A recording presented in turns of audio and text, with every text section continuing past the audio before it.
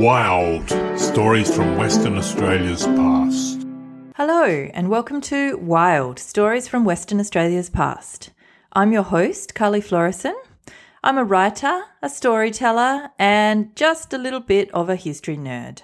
I'm really excited to share this story with you today. This episode is pretty fascinating and it's a really busy time of year, but I'm really stoked that I've been able to carve out a bit of time to get into this one because it's a really interesting one. This episode has a doomsday cult, an Australian Federal Police investigation, terrorist plots, and sarin gas. Sorry, but there's no romance in this one, but I think you'll still agree that it's a very interesting story.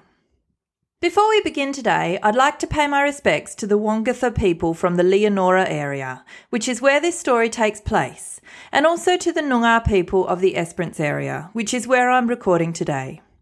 The First Nations people of this country have a history and a connection to this land that goes back tens of thousands of years, and I'd like to acknowledge that at the outset and to pay my respects to their elders past and present. Now, this story doesn't begin in Western Australia at all, but rather it begins in Japan in 1987, when a man called Shoko Asahara founded a cult called Aum Shinrikyo. Now, the belief system of this particular cult is quite complicated, but it's basically a mixture of Buddhist beliefs mixed in with some Christian beliefs, and it also took inspiration from the teachings of Nostradamus. Asahara began calling himself the only enlightened master, and he published a book outlining his teachings. He became obsessed with biblical prophecies, and he issued his own doomsday prophecy. Asahara said that the world was going to end in a nuclear Armageddon, and only the people who joined Aum Shinrikyo would be saved. The cult grew quite quickly in the late 1980s and early 90s, and attracted quite a few university graduates as cult members. At its height, the cult had tens of thousands of members. There was a theory as well that the cult's focus on science and technology, as you'll see as the story goes on a little bit further, helped them to recruit well-educated members. They began to attract some negative attention in the 90s for things like not allowing cult members to leave, holding them against their will, forcing them to donate money and valuables, and there were even allegations that they murdered a cult member who tried to leave the group. This is all very troubling, but you might be wondering, what does this have to do with Western Australia? Well, we're getting to that part now. In 1993, the cult Aum Shinrikyo purchased a station in the Western Australian outback. This station was called Banjawan Station, and it's located near Leonora, which is 350 kilometres north of Kalgoorlie. The station covers 1 million acres, which is just an average station for outback Western Australia. For comparison, the largest stations in Western Australia are Home Valley at 3.5 million acres and the De Grey Station, which is around 3 million acres. Rawlinna is the third largest station in Western Australia, and it's the largest sheep station in Australia at 2.5 million acres. But all of these pale in comparison to Anna Creek, which is a cattle station in South Australia, which comes in at 5.8 million acres, an area of land which is slightly larger than Israel. Anna Creek is 7 times the size of the United States' largest station, which is in Texas. So apparently things are not always bigger in Texas. But anyway, I digress. Let's get back to the story. But before we get back to talking about the Aum Shinrikyo cult and Banjawan Station, let's just take a little moment to talk about Leonora. As I said, Leonora is located 350 kilometres north of Kalgoorlie, and it's within an area that is called the Western Desert. That's a large area of desert that comprises the Gibson Desert, the Great Sandy Desert, and the Little Sandy Desert. I'm not sure who named the Great Sandy Desert or the Little Sandy Desert, but of course those are very apt descriptions. Leonora is a pretty dry place. It has an average annual rainfall of just 234 millimetres, which is not very much at all. The Leonora area is home to the Wongatha people, the traditional custodians of the area, many of whom still live in the Goldfields area. And the Wongatha language is still spoken by quite a few people living in the Goldfields region. The first white settlers visited the area in 1869. That was John Forrest, who was an explorer and later the Premier of Western Australia. And he was on an expedition looking for the lost explorer Ludwig Leichhardt. And the story of Ludwig Leichhardt is a fascinating story, but we'll have to leave that one for another day. John Forrest named Mount Leonora after his 6-year-old niece, and later the town that was founded near Mount Leonora was also named Leonora. Of course, as I'm sure you know, there was a gold rush in the area that started in Coolgardie and Kalgoorlie in 1892.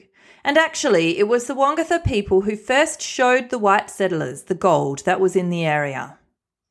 Before long, the entire area was swarming with people who were looking for gold and trying to strike it rich. And in 1895, a man called Edward Sullivan, who had the amusing nickname Doodah Sullivan, found gold in the area that would become Leonora. A town very quickly sprang up, and by 1899, Leonora had a butcher's shop, a post office, 3 hotels, 3 bakeries, a church, a school, and a Cobb & Co coach service to Coolgardie. They even had a cordial factory and a newspaper, the Mount Leonora Miner. Leonora's Exchange Hotel was transported to the town from Fremantle in prefabricated sections, which was quite an achievement for the time. Leonora became particularly famous for the Sons of Gwalia gold mine, just a few kilometres away from the town. Mining began at the Sons of Gwalia claim in 1897, and it became the largest gold mine in Western Australia outside of Kalgoorlie. It was also the deepest mine in Australia. Mining was done down an incline shaft to a depth of 1,080 metres. And if the thought of being 1,080 metres underground doesn't make you immediately anxious, then maybe you've got it in you to be a gold miner. I certainly couldn't do it. In the years that the mine was open, from 1897 to 1963, 2.64 million ounces of gold were mined from this one mine. And that's an approximate value in today's prices of 4.55 billion Australian dollars worth of gold. Of course, a little town site sprang up around the mine as well, which was called Gwalia.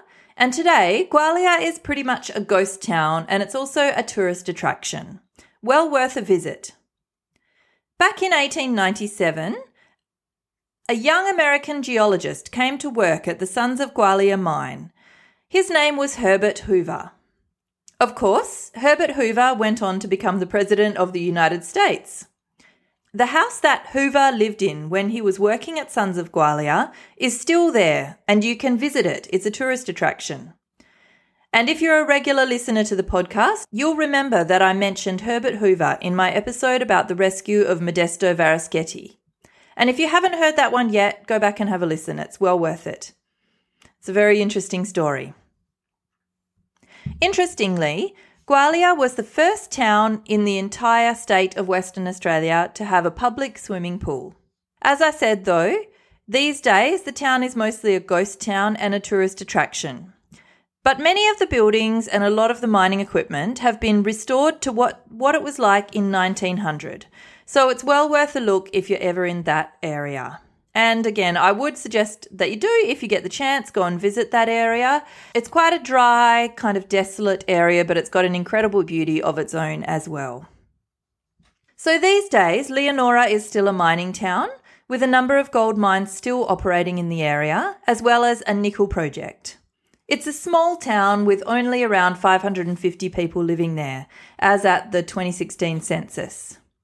But anyway, let's get back to the story of the Doomsday Cult, Orm Shinrikyo, who, as you'll remember, purchased the Banjawan station in 1993. Apparently, one reason that the cult chose this particular station was that they were looking for areas that might be suitable for uranium mining. And of course, they wanted an area that was remote and isolated. In September of 1993, 25 members of the Aum Shinrikyo cult, including a number of scientists, arrived in Perth. They had $30,000 worth of excess baggage with them. Now, of course, the customs officials were a little bit suspicious about this amount of excess baggage, so they searched all of the group's baggage and they found that it included a mechanical ditch digger, gas masks, picks and shovels, generators and respirators. More concerningly, there was also concentrated hydrochloric acid in bottles labelled hand soap and a number of other chemicals and lab equipment in their luggage. So, as a result of this search, 2 of the group members were charged with bringing dangerous goods into the country and they were fined $2,400 each and all the chemicals were confiscated. But, and I think this is quite mind-blowing, all of the group were still allowed into the country. Of course, this is in 1993, before 9/11 had happened, and we had much less of an awareness of the possibility of terrorist attacks. Anyway, the group set up at Banjawan Station, and locals in the area reported some very strange sights, such as group members wearing full protective suits. The group members also seemed very skinny, as though they hadn't eaten in days, according to the man who delivered mail to the stations in the area. They also had a lot of chemicals delivered to the station. Wasn't that unusual, as they were the kind of chemicals that could be used in swimming pools, for example, except that Banjawan Station didn't have a swimming pool. The mailman also delivered barrels of hydrochloric acid to the station. He reported hearing strange repetitive tapes playing and, on one occasion, someone cutting the lawn at Banjawan with a pair of scissors. Another time, the mailman spoke to one of the group members at Banjawan who said she was purging demons from her body by drinking mustard and salt water. And I quote the mailman here, "I remarked that they must have been very bad demons." Another woman reported seeing cult members standing on their heads for long periods of time, and they also didn't seem to have any interest in running the station. The sheep went unshorn and things like that. This didn't go on for very long. In fact, in 1994, Aum Shinrikyo sold the station. The new owners, the White family, found lots of strange things at the station, including lab equipment and chemicals. They didn't think too much of it, but in 1995, the family received some very strange anonymous calls, asking them strange questions and telling them to turn on the TV. They did, and they saw the news that there had been a terrorist attack on the Tokyo subway. Now, you might remember this attack. It was carried out by Aum Shinrikyo, who released sarin gas on the subway in a terrible, horrifying attack that killed 13 people and seriously injured 54 people. It also caused other symptoms such as temporary blindness in hundreds, perhaps even thousands, of other subway commuters. After this attack, police raided Aum Shinrikyo compounds across the country. They discovered explosives, chemical weapons, and even a Russian military helicopter. Investigators discovered that Aum Shinrikyo was also behind another attack in another Japanese city, Matsumoto, the year before, in which 8 people died and 500 people were harmed.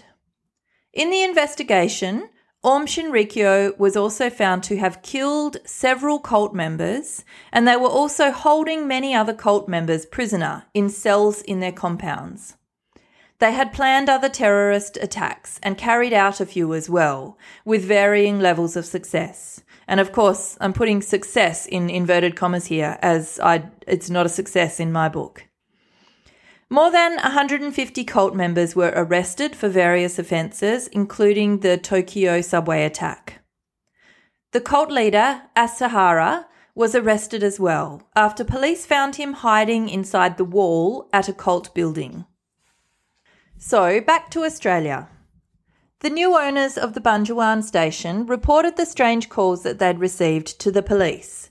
The Australian Federal Police opened an investigation. They came to the station and conducted a thorough investigation, and they discovered that the cult members at Banjuan had been manufacturing sarin gas and testing it on sheep. There was evidence of around 29 sheep that had been killed with sarin gas, along with evidence of many other chemical experiments. A funny thing happened while the investigators were there. While they were staying at the Leonora pub, a briefcase containing sensitive documents was stolen from one of the investigators' cars. The investigators got warrants to search every house in the town to recover the briefcase, but it was found dumped the next day, with all of the documents still in it. Apparently, it was just an opportunist who had stolen it out of the car. Anyway, the Australian Federal Police's investigation contributed to Japanese prosecution of the cult members, and it was also used in a US Senate inquiry into the cult's use of chemical weapons. A door from the station, marked as a laboratory in Japanese, is now in the Australian Federal Police's museum in Canberra. Another thing happened in 1993, the year that the cult owned the station, in the area around the Banjuan station. There was a seismic event, something that sounded like an explosive being detonated, and several people reported seeing a flash, something like a fireball in the sky. After the information came out about the cult members who lived at the station, there was a lot of speculation that Aum Shinrikyo had been testing nuclear weapons. There was a bit of an investigation into this whole event, as the seismic event was so great that the shockwaves caused a bit of damage to one of the mines. There was speculation that it could have been an earthquake or an explosion at one of the other mines in the area, but investigators thought that those explanations didn't quite fit. In the end, despite the speculation, it seems that Aum Shinrikyo had not been in the country at the time of the explosion, and so it was probably not them. Investigators think it was probably an aerial meteor explosion, and it was just a coincidence that Aum Shinrikyo moved in shortly after. But it does go to show how huge and sparsely populated this area of the country is, that all of the events that happened at Banjuan Station could happen without attracting huge national attention. These days, the station is still owned by the White family, and it's now been converted from a sheep station to a cattle station. And after a trial that went on for more than 20 years, 13 of the cult members who were responsible for the Tokyo subway attack, including Asahara, the cult leader, were executed in Japan. Aum Shinrikyo still exists, although it has been renamed to Aleph, and it is now classified as an illegal terrorist organisation in Japan. And so there you have it. That's the story of Banjuan Station and how a Japanese doomsday cult ended up living on a remote sheep station in the Western Australian outback. I really hope you enjoyed this episode. And as I mentioned before, I've got one more shorter episode coming up for you before the end of the year. As always, I love getting any feedback, so please do get in touch with any questions, comments, anything at all. And if you've got a story to suggest, that'd be great too. I can put it on the list. If you're interested in any more detail about this story, you can check out my website. And also on the website, I've got references for some of the articles that I used in putting together this podcast episode. And in particular, I'd like to mention one article that was on the ABC's website. I'll put up a link on the website, and that was a fascinating article. So the website is www.wildwastories.com. You can also get in touch with me by email. That's wildwastories@gmail.com. I'm on Twitter and Facebook under Carly Florison, and you can also follow Wild Stories from Western Australia's Past on Instagram as well. That is Wild WA Stories Podcast, and I'll be posting some photos that go with each of the episodes on Instagram. So follow along there if you'd like to. Thanks so much for listening in. I really appreciate your company, and I really hope that you've enjoyed this story as much as I have. And I'll be back really soon with another wild story from Western Australia's past.